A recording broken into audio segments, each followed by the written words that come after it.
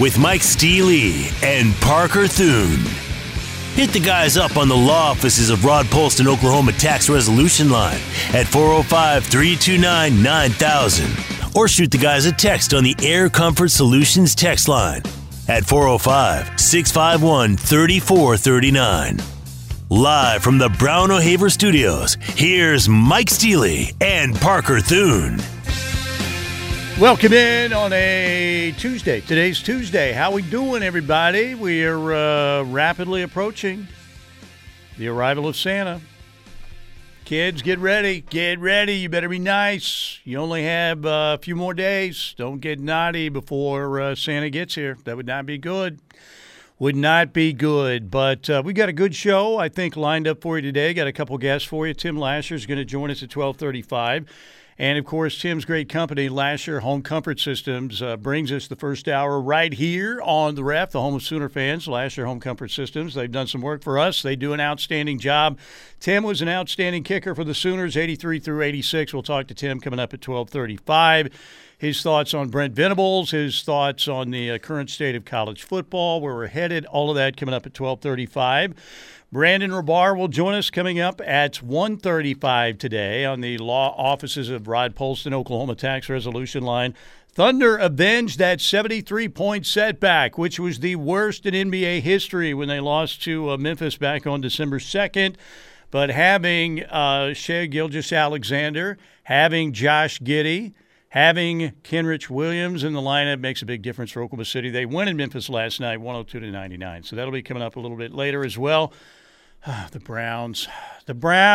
One first down, and your entire season changes. Nick Mullins, I thought, came in and did a pretty good job and had some passes dropped, kind of like Baker's had some passes dropped this year. Will Peoples-Jones was the main offender.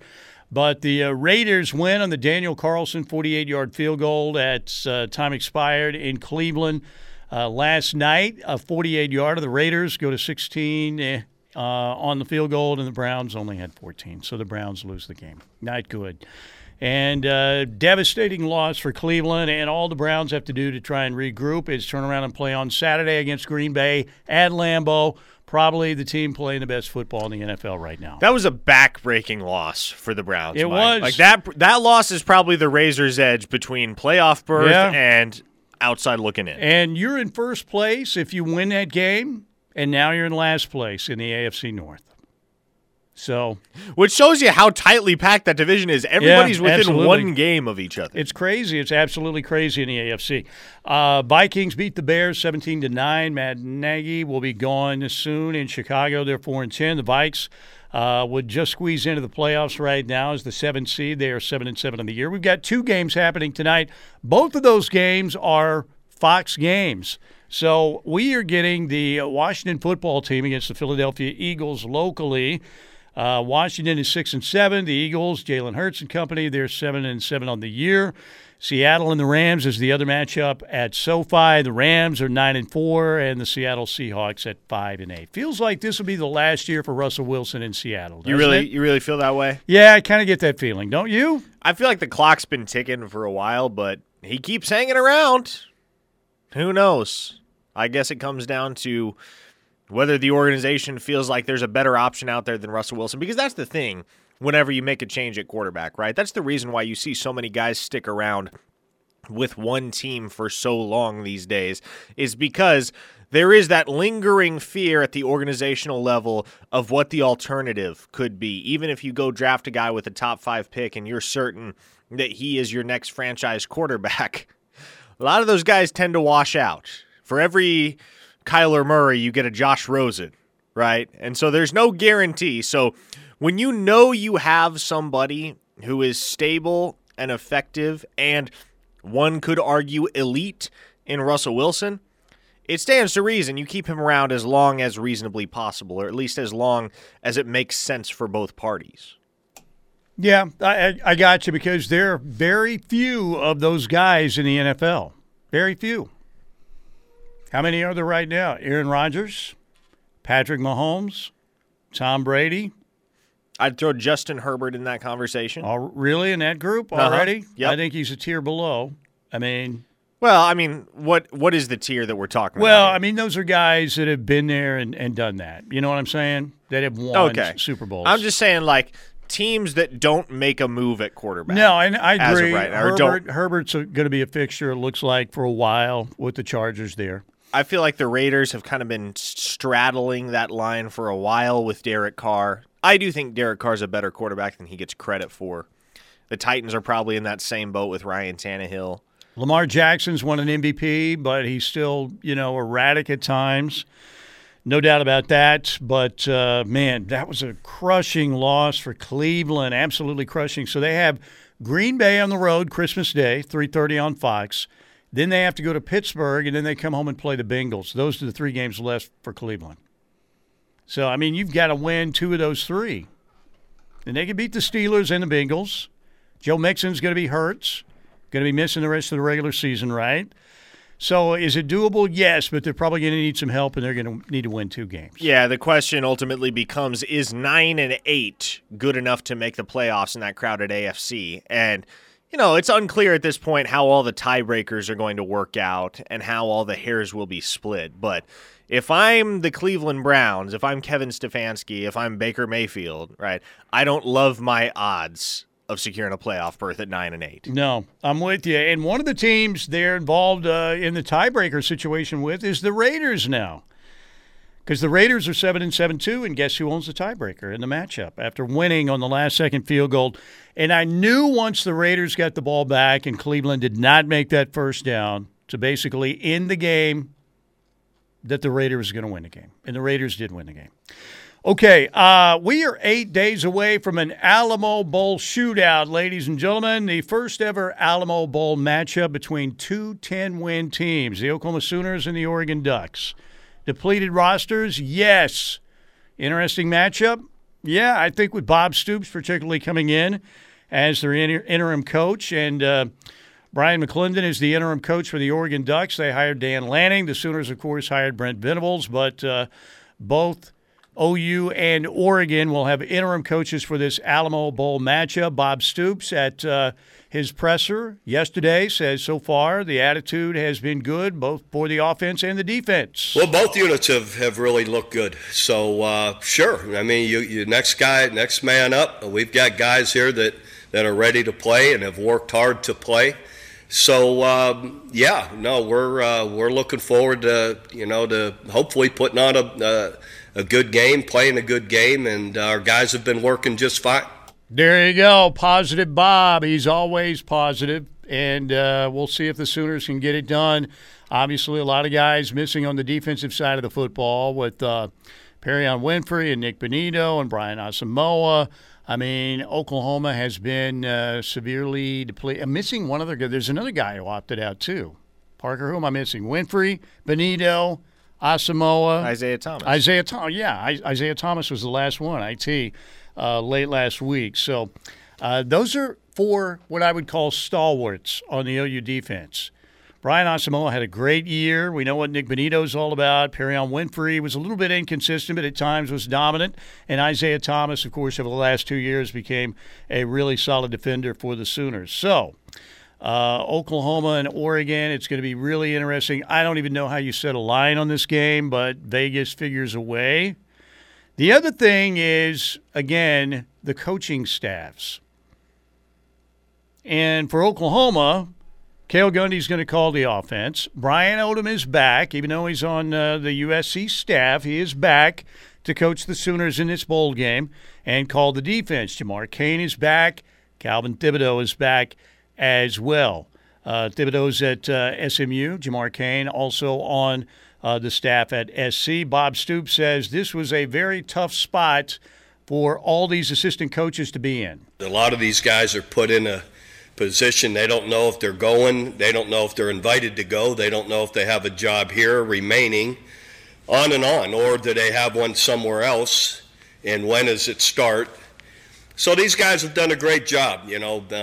Brian Odom is putting things together with Calvin Thibodeau and Jamar Cain, and they're doing an awesome job. Will Johnson, our young secondary guy, is working with them. So I appreciate them very much, and they've worked hard at it. They're up, in the office, putting in the time and putting together a game plan, out on the field practicing, and so it is. It's an incredibly difficult time for assistant coaches, and they're not aware of the change either. So they're caught off guard and by surprise, and they've got families to think about, little children in schools, and so their whole world's turned upside down as well.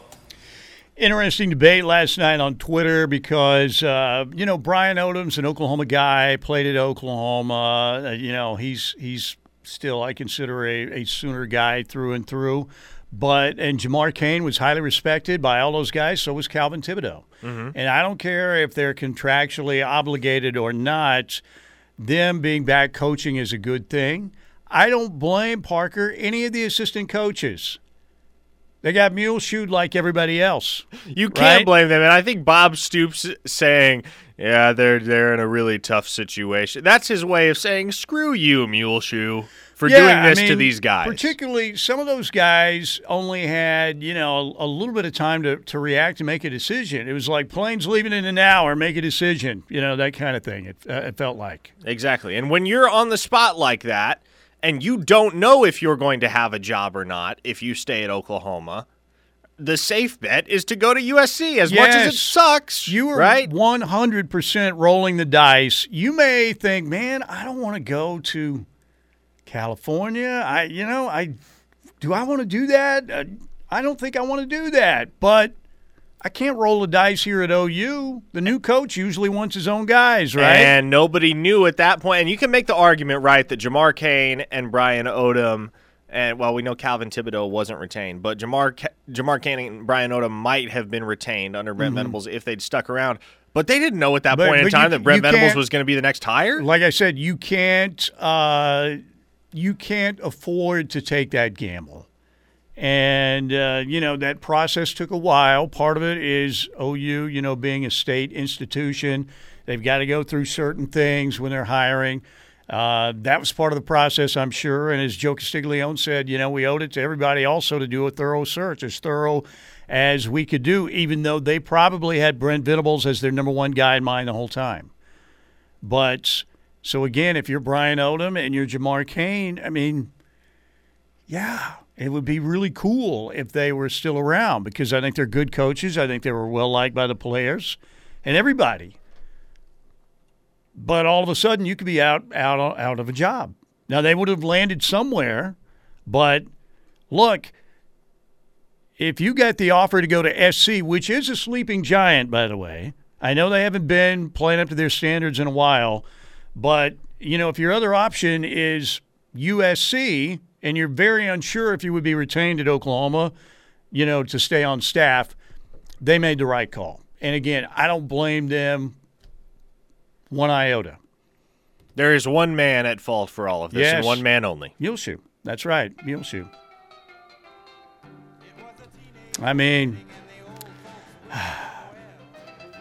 See, I like Chuck Berry. I still can't get myself to like Muleshoe right now. Because of what he did to the Sooner Nation. Did him wrong. Did him way wrong. All right, we're going to break right here. We got Tim Lasher coming up at 12:35. First hour is brought to you by Lasher Home Comfort Systems. We'll be right back. New enrollee at OU. Surprise, surprise. We'll talk about that coming up next. This is your home for Sooner fans. The Ref Sports Radio Network.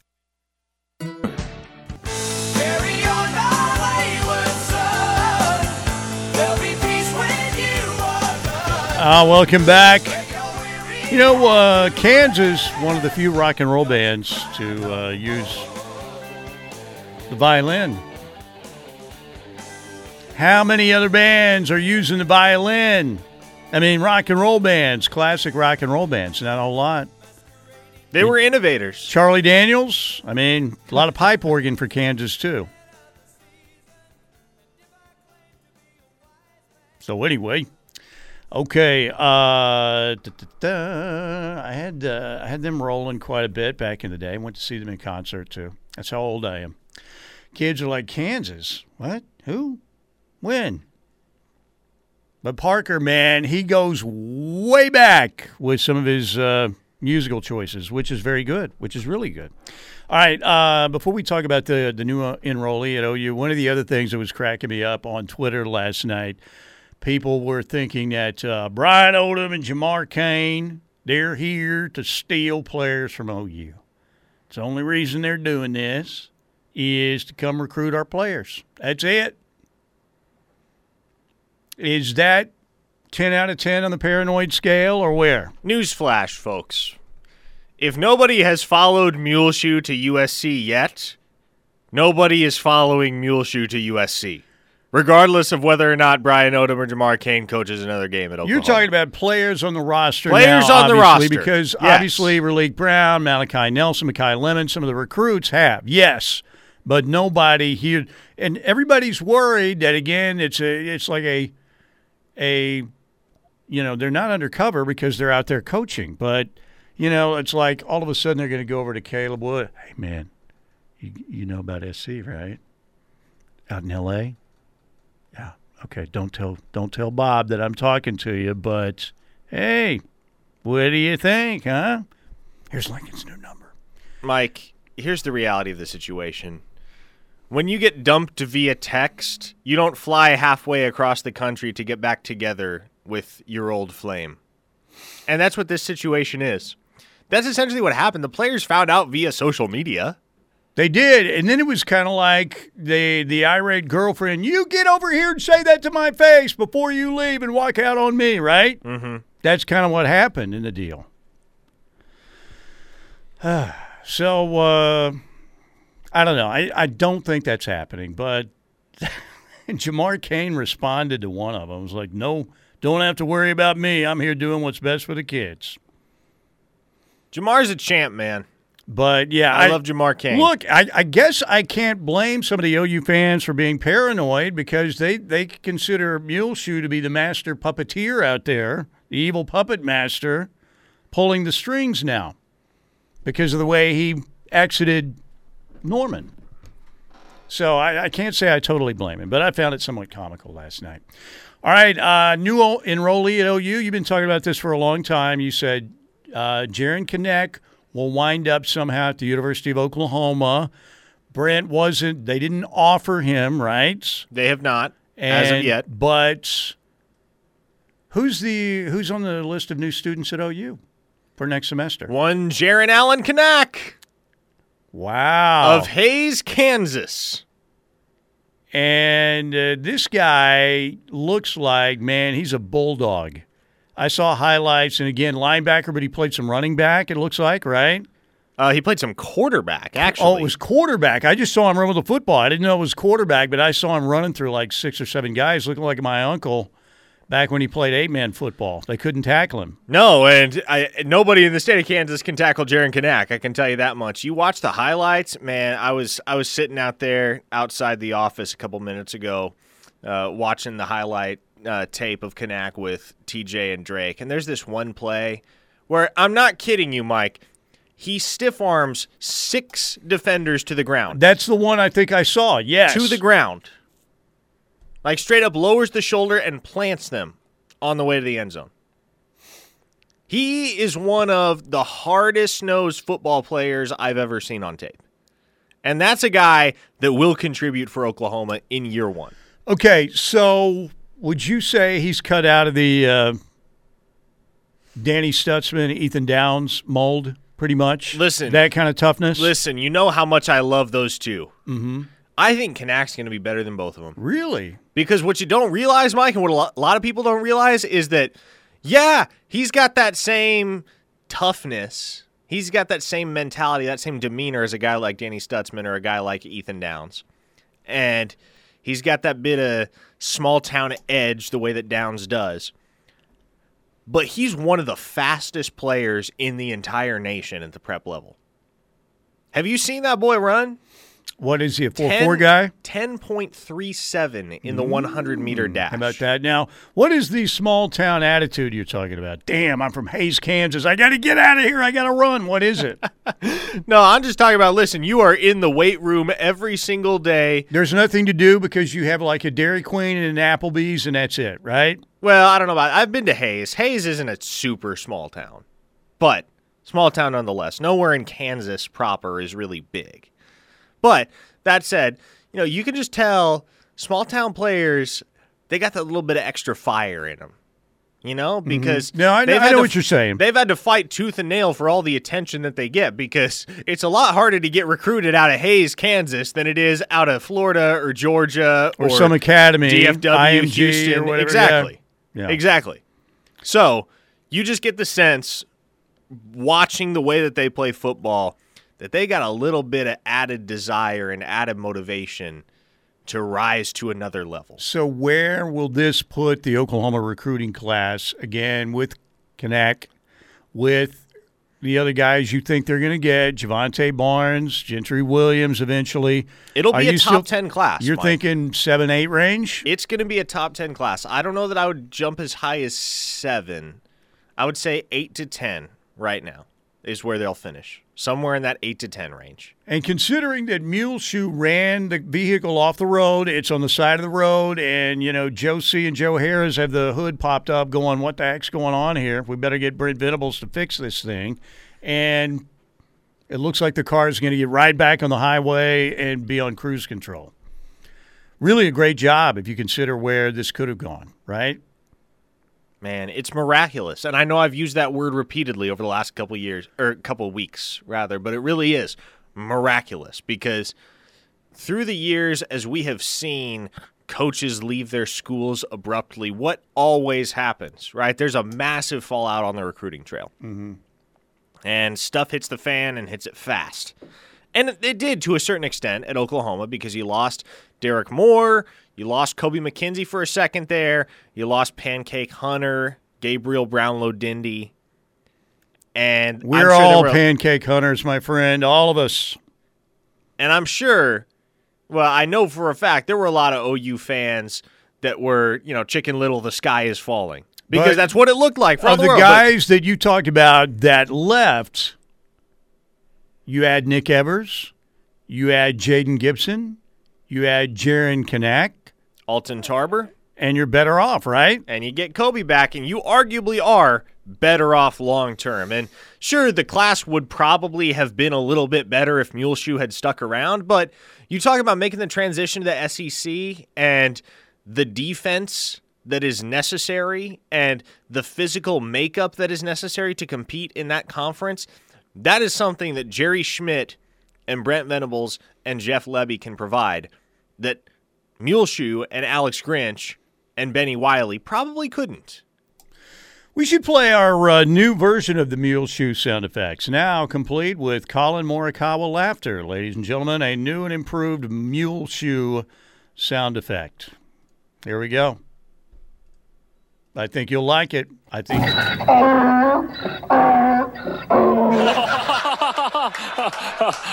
There you go.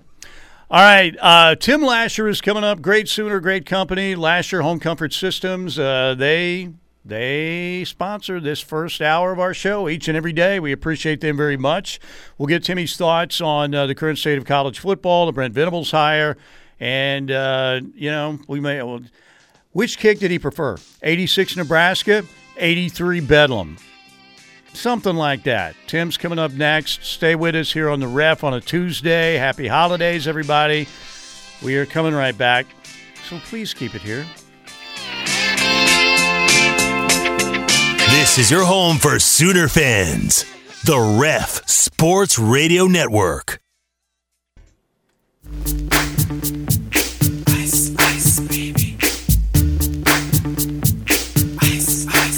All right, welcome back. Steelman and Thune here on the Ref Radio Network, the home of Sooner fans on a Tuesday. Great to have you along. This guy was ice when it came to the last-second field goal for the Sooners. You remember this guy, don't you? Of course you do. It is the one, the only Tim Lasher. And Lasher's kick is good. and the Sooners win it with 6 seconds to go. Keith Jackson calling it 86, Oklahoma, Nebraska. That field goal was money. 83 Bedlam was money. There were many of them that Tim booted through the uprights back in his days as the Sooners kicker, 83 through 86. And, of course, his great company, Lasher Home Comfort System, sponsors our first hour here on the Ref. Timmy, how we doing? Mike, doing great, buddy. How are you? Doing really well. I wanted to get you on to get some of your opinions on what's going on with Sooner football. What did you think of the Brent Venables hire? I think it's an absolute home run, and I think that as disappointing as everything was, and for all the rumors flying around about everything surrounding Lincoln Riley, it was just so disappointing the way that exit took place, and I know the Sooner Nation is furious about it, and I know a lot of people inside are probably furious about it as well. But at the end of the day, when you watch the way Brent Venables carries himself, when you see what he is saying, all the right things, in regards to graduation and really developing young men. And I think it's really easy to see, as great as he always was when he was here, I think he learned a lot under Dabo Swinney's tutelage. And I just think the kind of person that he is and the culture that he wants to bring is going to be very, very consistent with what Joe Castiglione has done throughout the athletic department. And I'm really excited, and I think he's the perfect fit, especially as we get ready to head into the SEC. Now, Jeff Lebby, the new offensive coordinator, Tim, I know you had your opinions there on the Venables hire, but I think a lot of people looking at what the Oklahoma offense has done the last 5 years under the man that we're now referring to as Muleshoe, and projecting what is to come under Jeff Lebby. What do you think? Is it an upgrade, a downgrade, lateral move between the two? What do you like about bringing in Jeff Lebby as the new offensive coordinator? Well, I think in regards, a lot of people ask me about that, when like who we should hire going into it. And again, I think we've got to look to the future. And, Jeff Lebby has done a great job in regards to the offenses that he's been in charge of.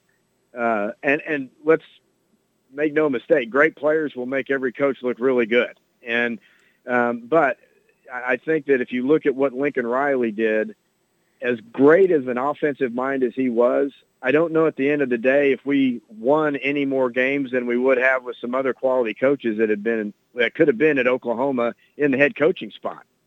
I don't know that we advanced any further than what we had really anticipated or hoped to, as good as he was. And this year has been a very difficult year to watch, frankly, because I think it's a team that didn't play up to their talent level. So when I look at Jeff Lebby, I see a guy that's taking guys that probably aren't quite as high quality talent-wise as what we've seen, in our own locker room here in recent years, and he's put productive offenses on the field. Our weakness over the last few years has been in the defensive side of the ball, and I think that if you've got a guy that knows how to recruit down in that part of the country, down in the SEC, and you've got a guy with a defensive background like Brent Venables, who's as charismatic as he is, and I don't know Jeff, but if he's as charismatic as Brent is, I think they've got a really good combination there. And if we can start stopping some people on a consistent basis, get off the field on third down, I think Jeff Lebby's going to have an offense, and again, anticipating Caleb Williams being the guy under center that's going to be able to make us highly competitive again. Tim Lasher, our guest, former Sooner, here on Steelman and Thune, on the home of Sooner fans, the Ref Radio Network. You and I had a conversation about this when I was setting up us wanting to have you on today. And, we're old school now. Tim, we're getting old. I was at OU when you were at OU making all those big kicks. College football has changed, man, with the NIL and the transfer portal, the early signing period, conference realignments. Are you concerned about where the sport might be in, say, 5 to 10 years?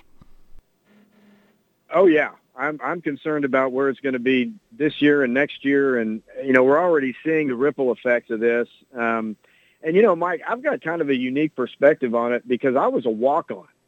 And, that 83 season you're talking about, I was still a walk-on. I was still paying my own way through school, even though I was contributing on the football team. And it wasn't until just before my second year in 1984 that I was put on scholarship. So I've been able to see the difference, not in regards to not only on the financial side of it, but how you're treated as a walk-on versus a scholarship player. And, and I don't want to sound like just one of the #olds guys, too much, but if you're a scholarship football player at a major university or a scholarship athlete, you've got it pretty good. And I don't blame the guys because they don't know any different. Everybody's been courting them all along, probably since they were little, wanting them on their team. But we don't want to get into a situation where we devalue an education, because I think that's actually a disservice to the athletes. I don't have a problem, with the cost of attendance that they're getting. A lot of people don't know that there's, athletic departments have been providing Pell Grants for some of the student athletes that have the greatest needs. So, with all that, people were seeing maybe $10,000 to $12,000 a year in legal money and under NCAA guidelines on top of the scholarship and all the privileges that come along with that. So it's not as bad on those athletes even before the NIL. Now that we've gotten into this, I don't know what's going to happen. There's just no – I feel like the NCAA has been emasculated in trying to be able to do anything, so they've kind of stepped aside and have just left it. So I think one of two things is going to happen. Either it's going to implode on itself, or everybody's going to agree to let the NCAA come back into this somehow, or some governing body, and try to reel this in, because what we're seeing is this is worse than the old stories that you used to hear, most of which weren't true, about guys getting jobs for free and just getting handed cash, buckets of money. They were all true they were all true at SMU though at the time, but that is true. Yeah, that is absolutely true. And that cost them. But and again, the NCAA is a voluntary organization that the schools all said they want to be a part of because they realize governance is needed, and they certainly don't get it right all the time. But it's going to be really difficult. I mean, what Texas is doing right now, I don't know how anybody can feel like they're getting away with it, and the SEC and Jimbo Fisher said something the other day about it, that this has been going on for years. It just wasn't legal and nobody told anybody about it. And there's a lot of truth in that. The SEC didn't tell on each other. The other schools would.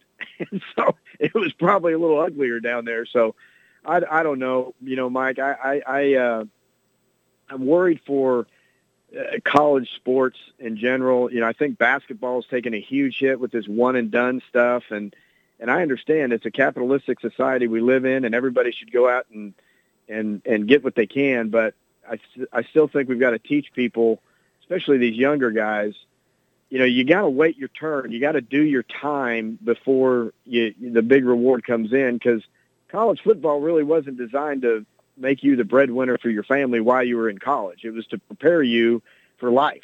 And I think it's somewhat of a disservice to the guys to not allow them to do that and just throw money at them right now while they're here. Some phenomenal thoughts there, Tim, and I want to shift now and ask you a question that to a certain degree is low-hanging fruit, but several of our listeners via the Air Comfort Solutions text line are eager to hear your thoughts on the current Oklahoma kicker, Gabe Brkic, as a former kicker yourself. Is he just awesome? I mean, he is.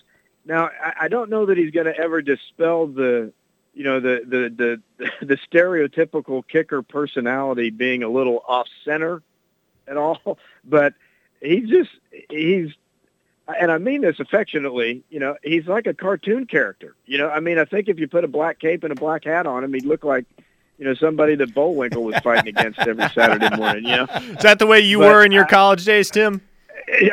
No, I was more stereotypical kicker that I'll kick the touchdown and move out of the way. And, coaches told me stay out of the piles, get off the field, all that's good stuff. But he has been really good. And, and I know he's had a couple of times where, he's missed some field goals that were surprising to everybody, but that's because he set the bar so high because he was making everything he kicked his first year. And, but he's really a a good, fun guy to watch, and I know his teammates love him, and so it's just I love seeing the success that they've been able to have on that part of the ball because the guy's really, really good. Tim, before we let you go, all right, we got to go back for all of us remember all your big kicks. Give me 3 that stand out because I know 83 Bedlam, 86 Nebraska. Give me 3 that stand out to you and what you were thinking before you made all of them. Well, obviously the 2 you just mentioned were 2 huge kicks. I think personally the 83 Oklahoma State game was one that meant so much because I'm not joking with you, and someday I'll tell you the whole story behind all of it, but there was guys in that locker room that probably didn't know my name that day. I'd only started a couple of games, and I'd missed a couple field goals, and it just wasn't a focal point for us. The first field goal I made was against Texas, so to kick that late field goal, the way we came back to beat our in-state rival, it was just personally that was the most rewarding day. That's like Letterman on Carson the first time. It was just that was just meant a lot to me. And obviously beating Nebraska, that was the last game of my senior year, the last regular season game. So it felt great to do that. But there's other field goals I remember. One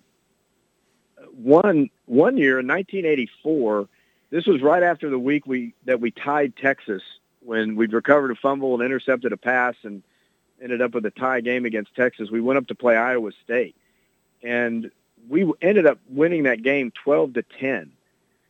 But we were losing the whole game, and fairly early in the fourth quarter, we had to kick about a 38-yard field goal or something, I think. And if we'd missed it, there's a pretty good chance we don't get back in the game. And so there was probably as much pressure on something like that than there was the Nebraska game in 86 because that game was tied. And we knew we'd be the conference champs even if we tied that ball game. So I think back on those and just those pressure kicks. And, for me, it was all about mechanics. The build-up going into those is always a challenge because it's nerve-wracking waiting on the sidelines to see what's going to happen. And knowing that the pressure's on you and all the guys are coming up to talk to you going, hey, man, you got this. You get it. You're like, do they really think I got this? Or are they just trying to tell me they know I got this, And so, anyway, that's just – and then when you get out in the field, your instincts take over and you've tried to reduce the margin of error by kicking as many practice balls as you could. And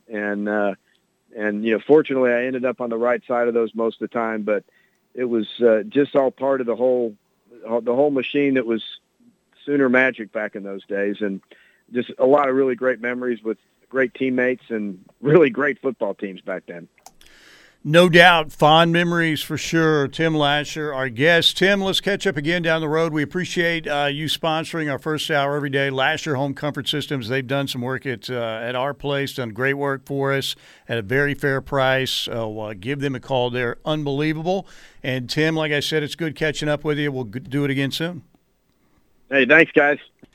Tim Lasher, great Sooner, again, great company, Lasher Home Comfort Systems. So, yeah, walk on. So he comes in and wins the Oklahoma State game in Stillwater, a game the Sooners were down, 23-3 or something like that.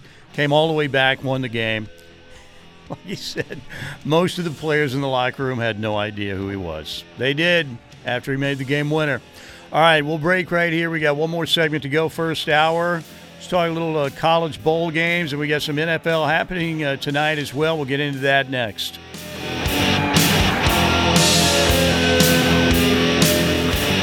This is your home for Sooner fans. The Ref Sports Radio Network.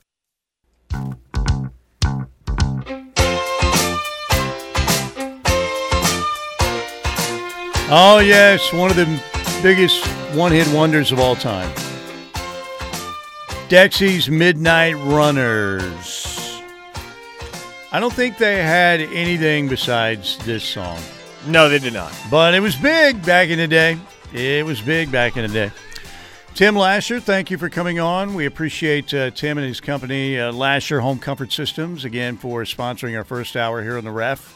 Are you excited about bowl game action happening and NFL action happening tonight? First of all, bowl game matchups for you, Parker. Kent State against Wyoming in the famous Idaho Potato Bowl in lovely Boise, Idaho. You know what I hate? Don't say potatoes. No. Bake them, au gratin them, fry them, whatever you want to do. I'm good with the potato.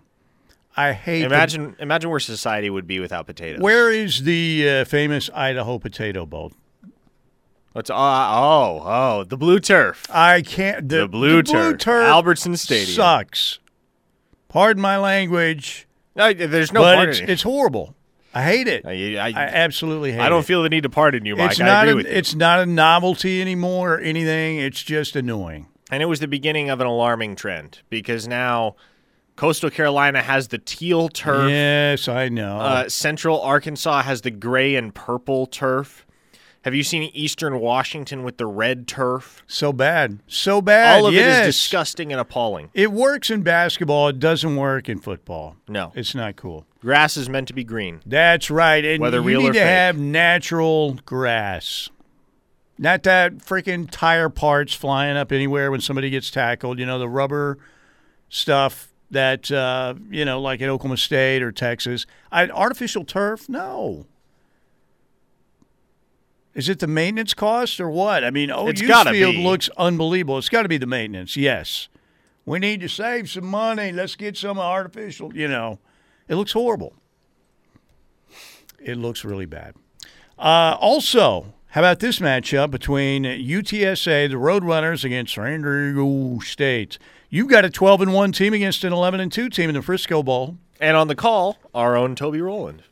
What? Mm-hmm. How did I not know that? Yeah, he's doing the radio call. Really? Uh-huh. I must have not been paying enough. I got off Twitter for a while. See, I was addicted to it for like 2 weeks, and I decided, you know what, I'm going to put the phone down for a while. Awesome. That's cool. I like that. He'll do a great job because he always does. But, yeah, I don't like Boise, Idaho. I don't like the blue turf. I don't like Boise State. I didn't really like Boise State even before the Fiesta Bowl. Why is that? Jared Zabransky, what is Ian your beef Johnson. What was your beef with know. Boise State before the Fiesta Bowl? Blue turf. Okay. And everybody talking them up all the time. And then they've been living off that OU victory for years and years and years. Kind of like Oklahoma did over the Sugar Bowl win over Alabama. Anytime you went into like Sam's or Walmart and they were displaying a big screen, it had a replay of OU Alabama. I understand the Fiesta Bowl. The OU Boise Fiesta Bowl is still playing there. All they had there is potatoes. That's it, right? Boise, anything else? Corporate offices of Albertsons, potatoes, and Boise State football. Potatoes are really all you need. I mean, shoot, you got the market cornered on potatoes. It's a pretty good situation. You're set. I need some fries. Do I want crinkle cut from Brahms? Do I want McDonald's? Tough choice. Two powerhouses right there, no doubt. I'm a Chick-fil-A waffle fries guy. Those are good. Those are really good, too. They're definitely in the playoff. All right, we've got Brandon Rabar talking Thunder basketball. A lot more Sooner football stuff and all of your texts coming up in the next hour. Keep it here on the Ref. The sweat of your body covers me.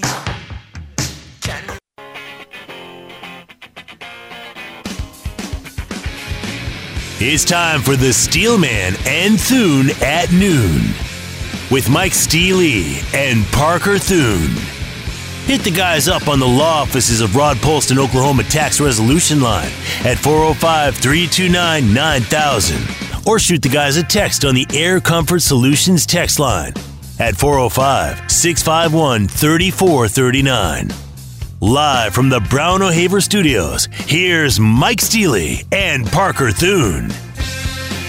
Welcome in. Hour number 2, ladies and gentlemen. Number 2. Who does number 2 work for? It works for you, ladies and gentlemen. Hour number 2 works for you. And Brandon Rabar will join us to talk a little Oklahoma City Thunder basketball coming up. Thunder beat the Grizzlies. They avenge me. The 73-point loss to Memphis back on December 2nd has been taken care of.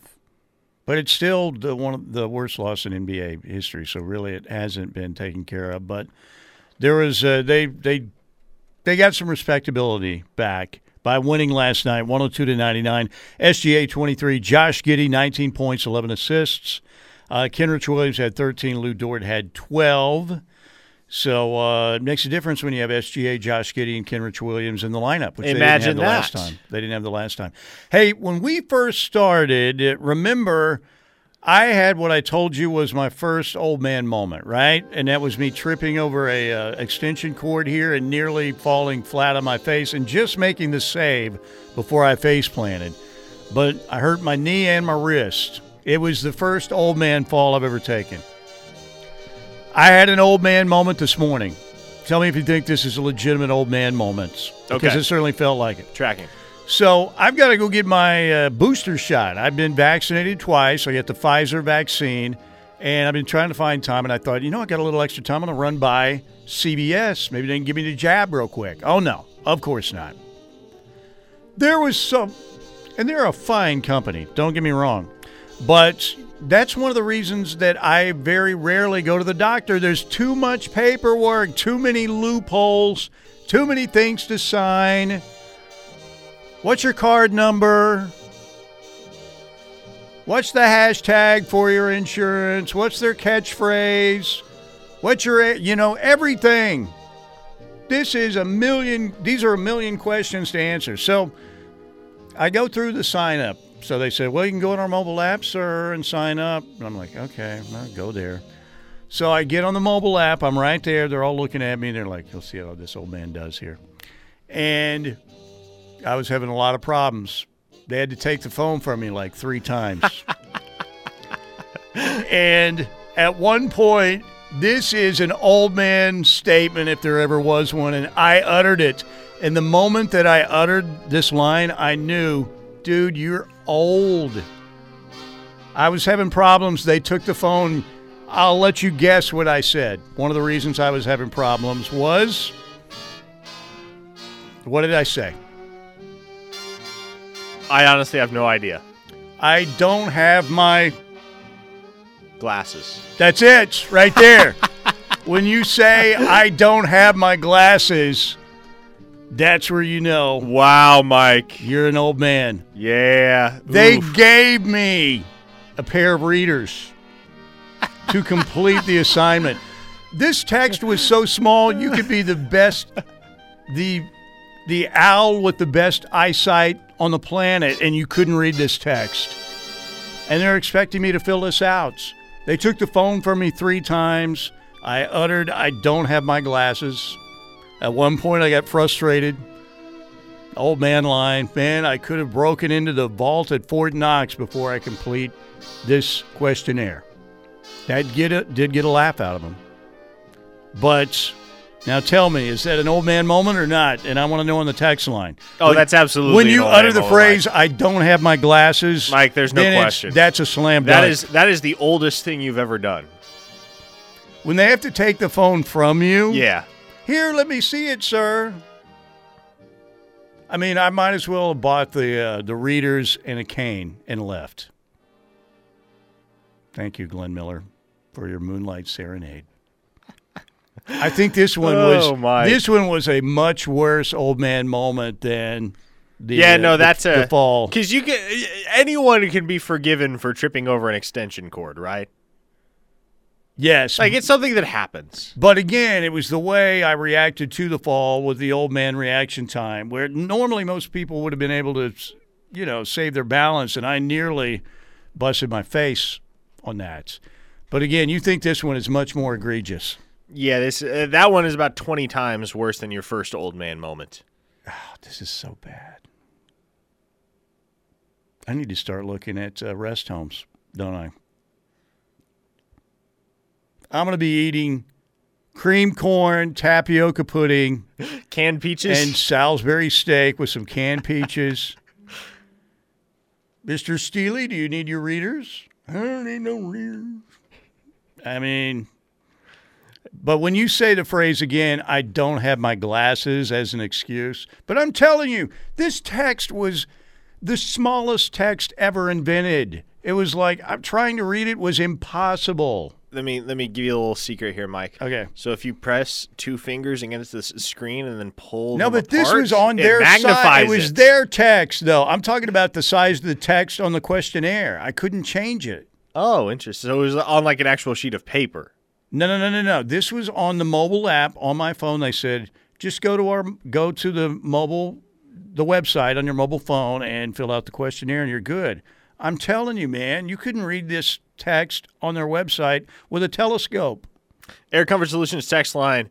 The next stage in old manisms is telling people you have to eat right now so you can take your back pill. Well, I'm eating between 4 and 5 o'clock, so I'm probably there already. I always tell Shay, she laughs at me. I said, we need to go, man. Seniors' hours are the best. There's no waiting. Nobody, no kids crying or anything, around your table. Because if you go at regular hours, there's a chance the crying kid's going to be there, and, the parents are just going to let them wail for an hour. They don't care that your meal is being interrupted by their whiny kid who's got bloomin' onion sauce all over his face, crying while you just sit there.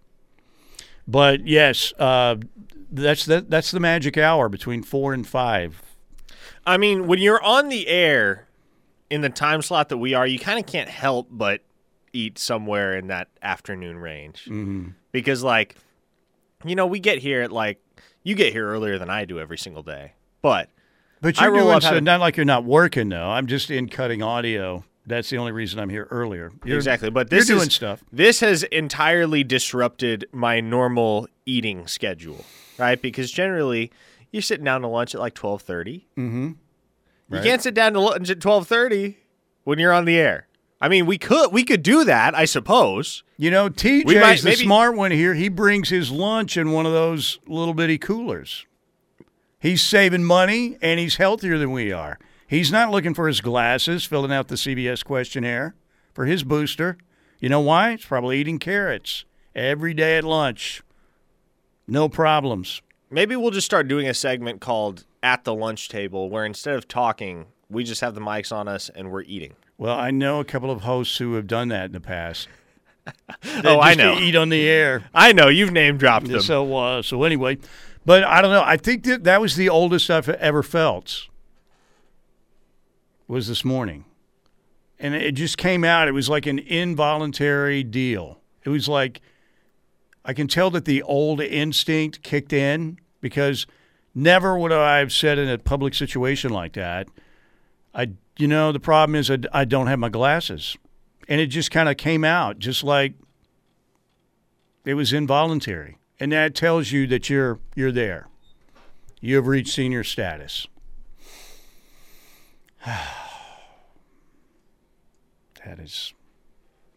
We should probably play some Glenn Miller into the break because I really feel I will. So, yeah. All right. It's coming, though. It's coming for every one of you that are laughing right now, okay? I'm just telling you. Get ready. Don't get your popcorn ready. Get your cream corn ready or something that you can digest easily. That's the senior version of the old Terrell Owens quote is get your creamed corn ready. That's right. So what I'm going to be doing this Christmas. Do you think they were laughing at me when I left? What do you think? Or do you think they felt sorry They were probably me? just exchanging glances and like, silent chuckles. Can you believe it took that guy 20 minutes to fill out that questionnaire? Air Comfort Solutions text line once again. Mike, don't feel bad. That just happened to me at the podiatrist. Left the readers in the car, so they helped me to fill out the rest. I'm 54. Did you say I forgot I don't have my glasses? Because that, like I said, that's one of the top 10 old people sayings. Old School MJ says, you are old school when programs you enjoy watching have sponsors targeting the 65-plus age group. Are you there, Mike? Oh, yeah, man. I've got an NIL deal with the Pens right now. Another one of our listeners says, I gotta do the redneck voice for this one. Your kid starts crying at the restaurant. Everyone at the table should be escorted out immediately. There you go. The kids are the future of this great country and this planet, but they shouldn't be, if they're crying kids, they shouldn't be at a restaurant. Now, I understand if you don't have a crying kid, you don't expect to cry, okay. But if you know your kid's a crier and you still take him, hit the drive-thru. You should be charged double. You know what I mean? I agree.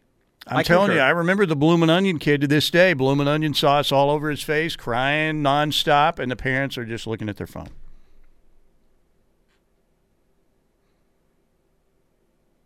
Maybe the onion made him cry. I don't know. But he wasn't slicing the onion. He was just devouring the onion with his bare hands while his parents stared at their phones.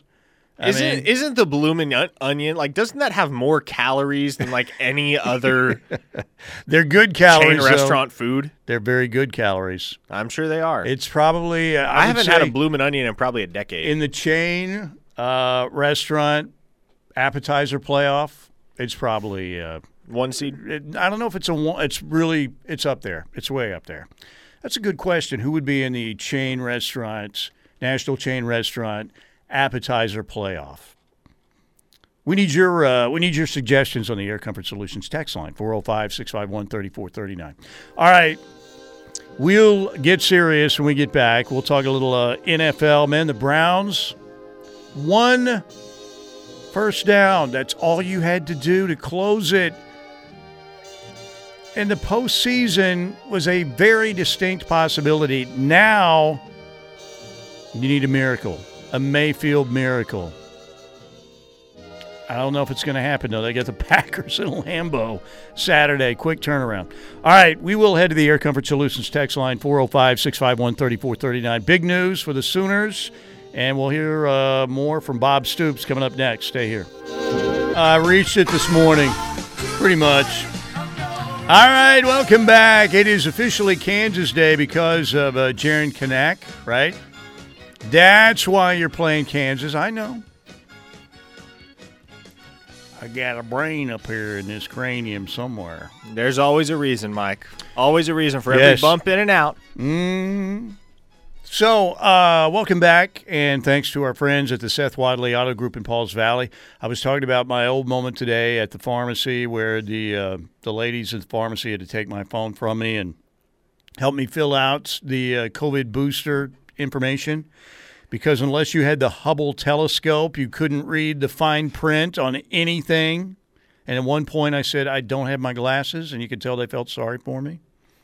Like, we need to help this old man right now. So they took my phone and helped me. But it was definitely, that's my second old man moment. The first was the fall. The second was happened early this morning. So anyway, I just signed a new NIL deal with Metamucil also. So Metamucil and Depends. A new line of Depends called Depends Bikini. Going to be very sexy.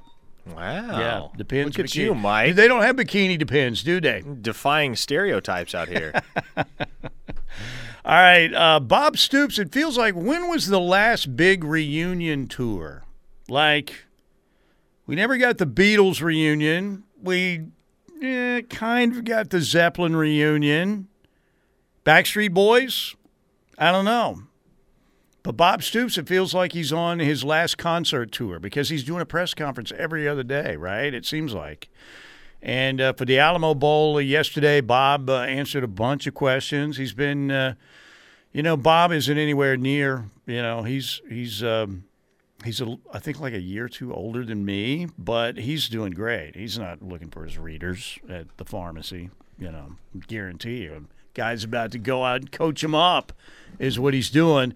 And Bob still keeps talking about Brent's hire, and one of the things he keeps hitting on, and I think he's right, he says that Brent's new approach, again, may be just what the Sooners need right now. And I love the fact that what they've been doing at Clemson is different than what we're doing here, so I think he brings some great new ideas and thoughts and ways to run the program and what you need to do to get us from being that, 11-2, 10-2 team that's number 5 in the country to 15, somewhere in there. Maybe this is what, gets us in these next few years over the hump to be that, be that national champion and in the playoffs all the time. I know we've been in a good bit, but I think this can help us even more. He has that background to get it done. All right. So do you think Stagnant is probably too strong a word for OU football, right? I mean, you're still winning conference championships until this year, but you also consider the league you're in. And the fact of the matter is either Oklahoma or Texas, really talent-wise, should win the league every year at the Big 12. Texas has recruited well, but they don't coach them up very well, and therefore the Sooners have coached them up pretty impressively compared to Texas, and Oklahoma's always going to get a great share of really elite talent as well. So do you think the program was at all getting stagnant or regressing? I don't think it was regressing. I think it was quite the contrary. I do think Oklahoma under Muleshoe was headed towards perennial national championship contender status, especially if you look at the class that they were going to bring in 2022 and the class that they had already assembled in 2023. I think there was a ton of positive momentum. I think you could even say the same within the 2021 season. I know that didn't really manifest itself down the stretch, but that was already because old boy had one foot out the door already. So, no, I think this Oklahoma football program was already headed in a tremendous direction. And I think the one concern I had, Mike, was how is that going to translate to SEC play? And I think you now have a very tangible and much better answer to that question with Brent Venables and Jeff Lebby in the fold than you did with Lincoln Riley and Alex Grinch, because Brent Venables is better equipped to lead a team into a conference like the SEC than Muleshoe. Yes, physicality and toughness, and there's another level of that they need to get to. And I'm not saying any of the current Sooner players, aren't tough or they don't go through, the workouts aren't, walk in the park. But what they're getting ready to go through with Jerry Schmidt is probably going to be on a different level. And they just have to get the model of the car has to change when you're moving from the Big 12 to the SEC. You can get by with a Prius in the Big 12, right? You got to have like a Hummer in the SEC. It seems like a big vehicle, because it's just a different brand of football. Now, again, the SEC has made it a little bit of a transition as well. It's not, they're spreading the ball out too, but the defenses, again, are still, for the most part, physical, and they can run, and the best defensive players in the country for years and years and years and years. Not all of them, but a vast majority of them have been going to play in the SEC, particularly for Bama, for LSU, for Georgia, all the really good elite teams in the SEC. So I think that will help Oklahoma. Speaking of the Sooners and getting more physical, everybody expects that with the return of Jerry Schmidt as the Sooners strength and conditioning coach. Here's Bob Stoops talking about Schmidt's return. Schmidt's got great experience. The guy's won a national championship at Notre Dame, a few at Nebraska, here at OU, won one with us, and then been in 2-3 others. So, Smitty brings great experience. He knows what championship teams look like. He knows what championship teams work like, and how they react to the work. And so we're very fortunate to have him back. And again, there's not a better strength coach in the country. So our guys will be lucky to have a guy like that to work with every day, who's going to maximize their ability and their talent. And he's gonna develop our guys in the right ways, and I'm excited to see it. There you go, Bob Stoops and the Sooners again.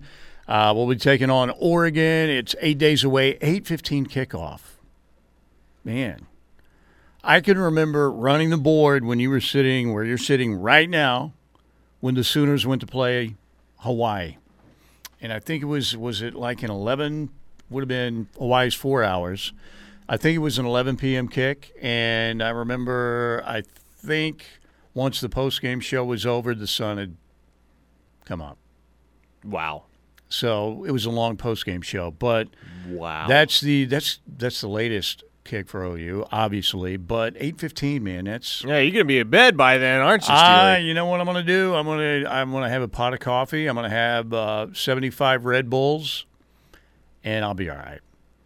It's what it is when you fall asleep, for me, it's if you're passively watching something. Like if we're kind of watching Breaking Bad again because we ran out of series and we're not watching sports. I'm watching Breaking Bad. We're going back through it. Pretty cool stuff you see the second time around. You didn't notice the first time. Have you seen that series, by the way? Breaking Bad? No, I haven't. Oh, so good. So very good. You got to watch that when you get time. But again, once you've seen it, we're kind of passively, checking Twitter or whatever and doing other stuff and kind of passively watching it. But if you're in tune with a Sooner football game, you're not passively watching that. So I'll be fine that night. I'm not afraid of the old man having to deal with that. So anyway. Okay, so I saw you just commented on a tweet, a receiver from UTEP in the portal. That's right, Jacob Cowing, who had a big, big year for the Miners down there, and he will find a splashy landing spot. I don't think it's an impossibility that Oklahoma might make a play for him. I think with the way that things stand right now, I would imagine Oklahoma adds one receiver via the portal, one, maybe two, just for the sake of bringing in experience. Because you lose Jaden Hazelwood, and naturally you replace that with a couple of freshmen. But outside of Mike Woods, there's just not a ton. Well, and Drake Stoops is in that conversation as well.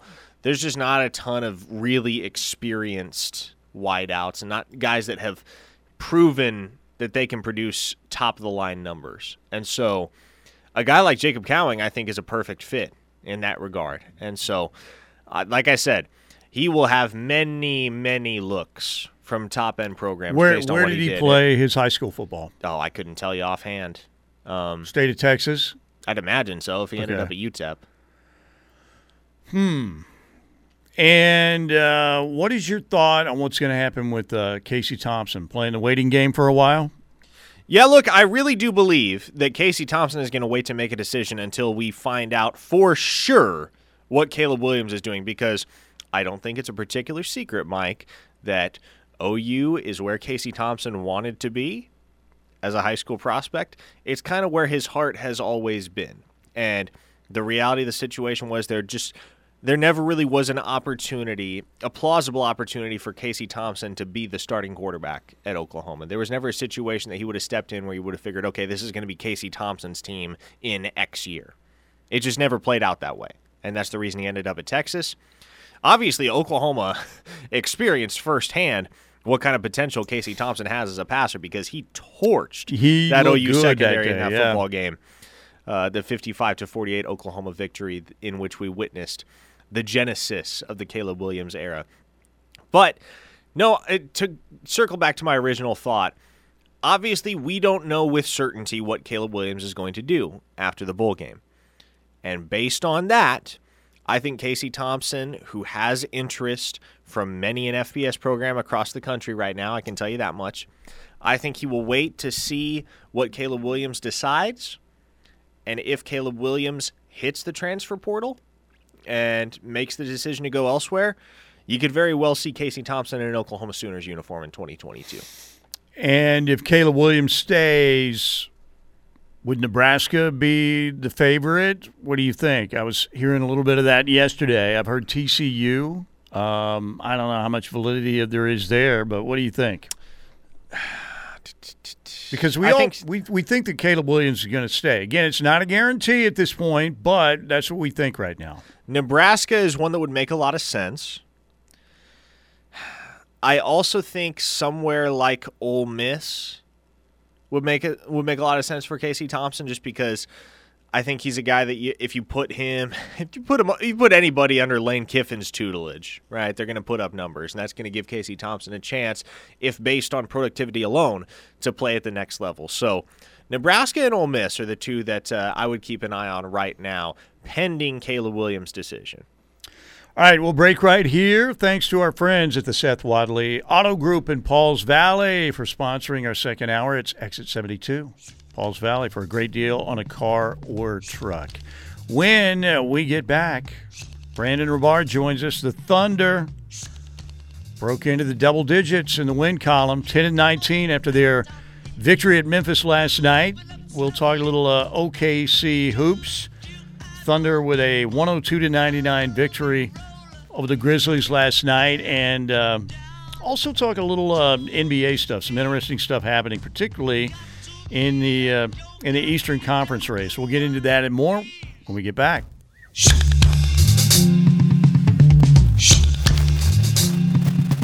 This is your home for Sooner fans, the Ref Sports Radio Network.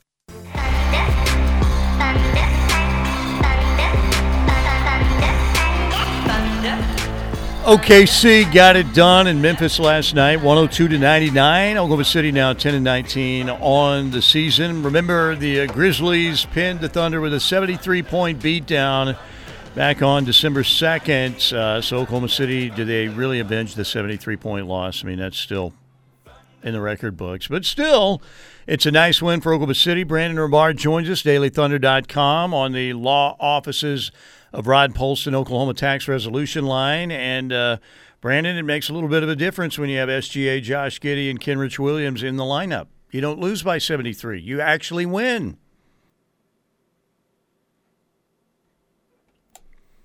And Kenrich, apparently those three guys make a 76-point difference because they went from losing by 73 with those guys out of the lineup and winning by 3 with those guys in the lineup. And the other part of this, Ja Morant didn't play that first game either when the Thunder got shell-shocked, but he played last night. So even with Ja, just adding SGA, Giddey, and Kenrich back to the lineup, that's how big a difference those guys make, and that's how good I think those guys are. And, you know, it's so promising. You know, the Thunder, when they win, they tend to win on the backs of Shai Gilgeous-Alexander, Lou Dort, and Josh Giddey for the most part, and that's their young core moving forward. And they're still so young and inexperienced, so it's all very, very promising when they get wins like this. That was a very good win last night for this Thunder team because this Memphis team is a pretty solid playoff team. Brandon, how about that buzzer beater from SGA over the weekend? Best moment of the season for the Thunder? Yeah, I think so, especially when you look at it in context. Like, not only just the buzzer beater itself and how impressive that was. You know, you look at the team that they were playing, the Clippers. Well, the Thunder owned their first-round draft pick. It's better for the Thunder each time the Clippers lose, so that was nice. The play itself was great. But the further context of the game before when SGA hit that miracle shot, you know, that 35-foot, one-handed at, 1.4 seconds left in the game. But then the Pelicans hit that 61-foot shot to win the game, the longest shot in NBA history as far as a game winner goes. So when you look at it, SGA had 2 of those shots back-to-back, and the second one kind of redeemed that first one that didn't end up making a difference. Just a big-time shot and a big-time moment for the Thunder. They needed that. These 2 games were really, really redemptive if you look at it in that way because they made up for the Memphis huge historic loss last night, and then that game winner made up for the one before. All right, give me an evaluation right now, Brandon. We're nearly 30 games into this NBA season. Give me an evaluation of the rookie class for Oklahoma City with Josh Giddey, Jeremiah Robinson-Earl, Trey Mann, and Aaron Wiggins. What are you thinking about that group at this point? Better than expected? Look, I think that each one of them in their own way has been a steal. You know, Josh Giddey taken at number 6 overall. People thought that the Thunder should have taken maybe Jonathan Kuminga or James Bouknight, and it looks like Josh Giddey was the correct pick. So that looks like a steal. Then Trey Mann, you know, when you look at his per 36 numbers, he's been fantastic. I mean, he's shooting over 40% from 3. Each time he comes in, he's kind of this microwave scorer, and he's showing more and more of his offensive bag. I think you're seeing now why the Thunder selected him at number 18 and why they're so high on him. And then Jeremiah Robinson-Earl becoming a starter as the second-round pick is just incredible value, and he's looked really good when he's played. Again, a good shooter, kind of a jack-of-all-trades, a master of none, maybe a 6'9", Kenrich Williams, if you will. And then Aaron Wiggins, you know, he's had a couple of spot starts himself and looked really good in limited time. But for a late second-round pick, I think you got to say that the Thunder hit on all 4 picks at this point. It's early, small sample size, but the early returns look good. Now, Brandon, the Thunder are currently 2 games out of a playoff spot in the Western Conference. Chips on the table right now. You say they push for that playoff spot, or you think they tank? No, they're not going to make the playoffs. I think that it's really impressive how they've been playing. They've exceeded expectations, I think, and they have the capability of beating teams like Memphis or the Clippers in any given night, and they've been competitive and entertaining. But ultimately, I think that the goal for this season hasn't changed. I think the goal for this season is to add a guy like Banchero or Chet Holmgren or Jamari Smith Jr., one of these big-time bigs, to this young core. So I don't think that that's changed at all. I don't think that they'll make the play-in or playoffs. But, they're a fun team to watch. But they'll be even more fun if they add one of those guys. So I think that's still the goal. Brandon Rabar with us on the law offices of Rod Polson Oklahoma Tax Resolution Line here on Steelman and Thune on your Tuesday. I'm looking at, if you look at the East and the West, interesting, the Suns and Golden State have both been great. They're 1-2 in the West. Oklahoma City has Phoenix coming up on Thursday. Utah, as you mentioned, Memphis is a solid playoff team right now. They're the 4th seed in the West, and Oklahoma City won there last night. Denver 5th, the Clippers 6th. In the playoff tournament right now, it'd be the Lakers, the T-Wolves, Dallas, and Portland. In the East, it's really interesting because the Nets are 21-9. They're the top seed. The defending champs, Milwaukee, they're the 4th seed right now. But the Bulls and Cleveland, I mean, the job that Billy Donovan has done in Chicago and the job that J.B. Bickerstaff has done in Cleveland, pretty remarkable. I mean, they're the 2-3 seeds in the East right now. Yeah, it's incredible. I mean, obviously this is a funky year so far with COVID and all the protocols and people going in and out, some injuries. That said, those Cleveland and Chicago teams look for real. I mean, even without, the context of injuries, when all teams have been healthy, those teams have looked really, really good. And they're doing this, especially the Cavs, with young players, with this young core that was, they were a team that got Evan Mobley with the number 3 pick this last season, and now they're that high in the standings. It's pretty remarkable. Obviously, Mobley himself has been a big part of that. But yeah, they've done an incredible job. And then the Bulls, I think, are maybe an even bigger surprise because they add DeRozan, and that move was kind of criticized in some ways. People kind of thought he was past his prime, and he wasn't exactly an efficient player, and the fit with Levine was a little funky, but Billy Donovan has made it work. I mean, he's got a knack for making these, kind of guard-heavy lineups work, and it's working in Chicago, and people were critical of Billy Donovan last year too. So, it's been a really, really impressive job by both the Bulls and Cavs, probably the 2 biggest surprises this season. And before we let you go, one team I've been disappointed in so far, the Atlanta Hawks. Trae Young's having a pretty good year again, but you look at Atlanta right now, they wouldn't even be in the playoff tournament. And I know they've had some injuries, but you're still talking about a team with Trae and Bogey Bogdanovic and Herter and Collins and Capella and Gallo, Lou Williams. I mean, that's a team last year that really made a splash in the postseason, and they have not continued with that momentum from last season's postseason, play that they had, which everybody's thinking, man, Atlanta, look at this team. Buy their stock now. And what's gone wrong with the Hawks so far?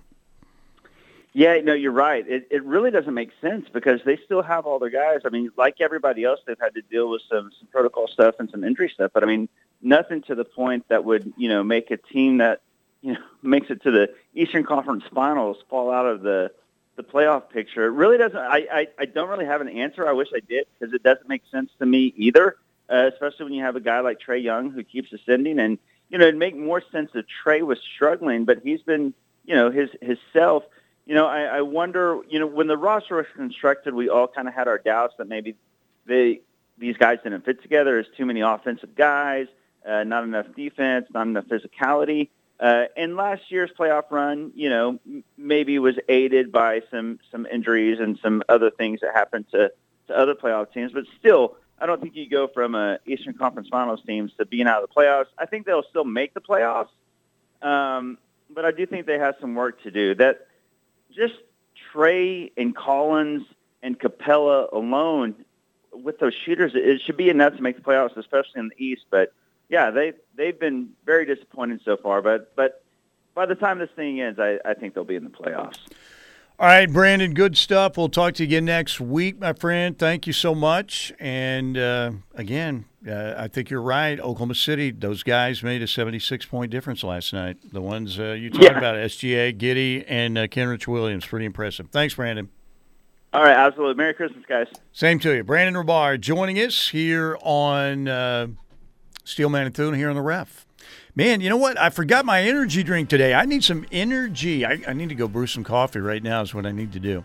Air Comfort Solutions text line. You want to get a last-minute text in? Do it now. Air Comfort Solutions text line available to you right here at 405-651-3439. That's 405-651-3439. Coming right back, one segment before we pass the mic to the Rush. Keep it here.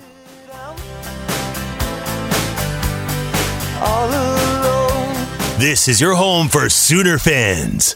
The Ref Sports Radio Network.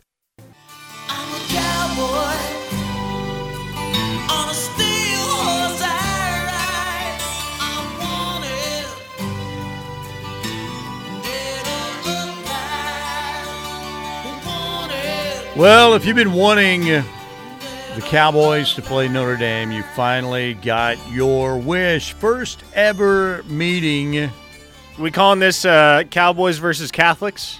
Sure, Catholics versus convicts, of course, was the classics back in the day. Notre Dame, Notre Dame and Miami. But this one, I'm fired up for Oklahoma State and Notre Dame. I think it's going to be very interesting because I love two schools, you know, and Oklahoma State has climbed the ladder of respectability as a program for a while now. And, you know, Oklahoma State somewhere in the, 15 to 25, I would say somewhere in the 15-30 range, depending on the year, in terms of really good college football programs. Not like an elite one, but the next level. I would concur.